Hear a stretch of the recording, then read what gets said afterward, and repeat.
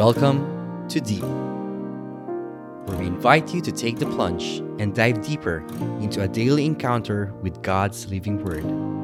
Journey with a collection of personal reflections of other souls as we all draw nearer and deeper to God's heart. Hello, brothers and sisters in Christ, and welcome to another edition of Awesome Mondays. This is your brother Erwin, and I hope and pray that you, your family, relatives, friends, everyone around you hold dear is safe, healthy in mind, body, and spirit. So for today, brothers and sisters, we will be going on a deep dive on today's gospel reading from the book of Matthew.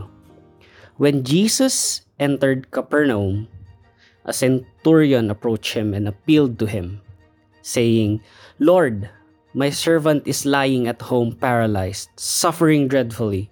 He said to him, "I will come and cure him." The centurion said in reply, "Lord, I am not worthy to have you enter under my roof. Only say the word and my servant will be healed. For I too am a person subject to authority, with soldiers subject to me. And I say to one, 'Go,' and he goes. And to another, 'Come here,' and he comes. And to my slave, 'Do this,' and he does it." When Jesus heard this, he was amazed and said to those following him, "Amen, I say to you, in no one in Israel have I found such faith. I say to you, many will come from east and the west and will recline with Abraham, Isaac, and Jacob at the banquet in the kingdom of heaven." Praise to you, Lord Jesus Christ. I know, brothers and sisters, that what the centurion said to Jesus is familiar to all of us. The reason it is familiar is that it is a part of our Mass celebration in church. This is actually a response to the priest or celebrant just before communion, when Father says, "Behold the Lamb of God, behold him who takes away the sins of the world. Blessed are those called to receive the supper of the Lamb." Then we say, in response, "Lord, I am not worthy that you should enter under my roof, but only say the word, and my soul shall be healed." And the reason we say it before partaking of the body and blood of Christ is further clarified in St.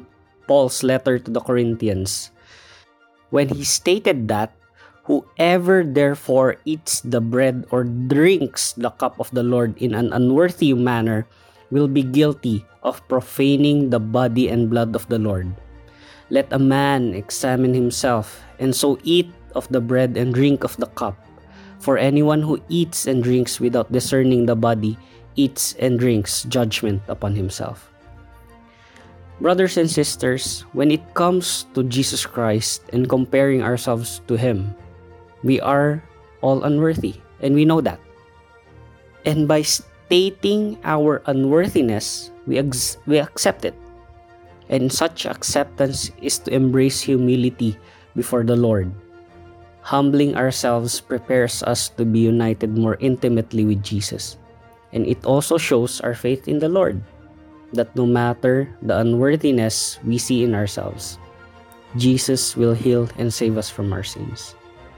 So, brothers and sisters, as we receive Jesus during the Holy Eucharist in every Mass we attend, let us all bear in mind and heart our faith in the Lord, that we may deem and acknowledge ourselves unworthy in His holy presence, but through His word, we are saved and healed.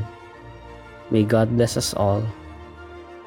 In the name of the Father, the Son, the Holy Spirit. Amen, amen, and amen.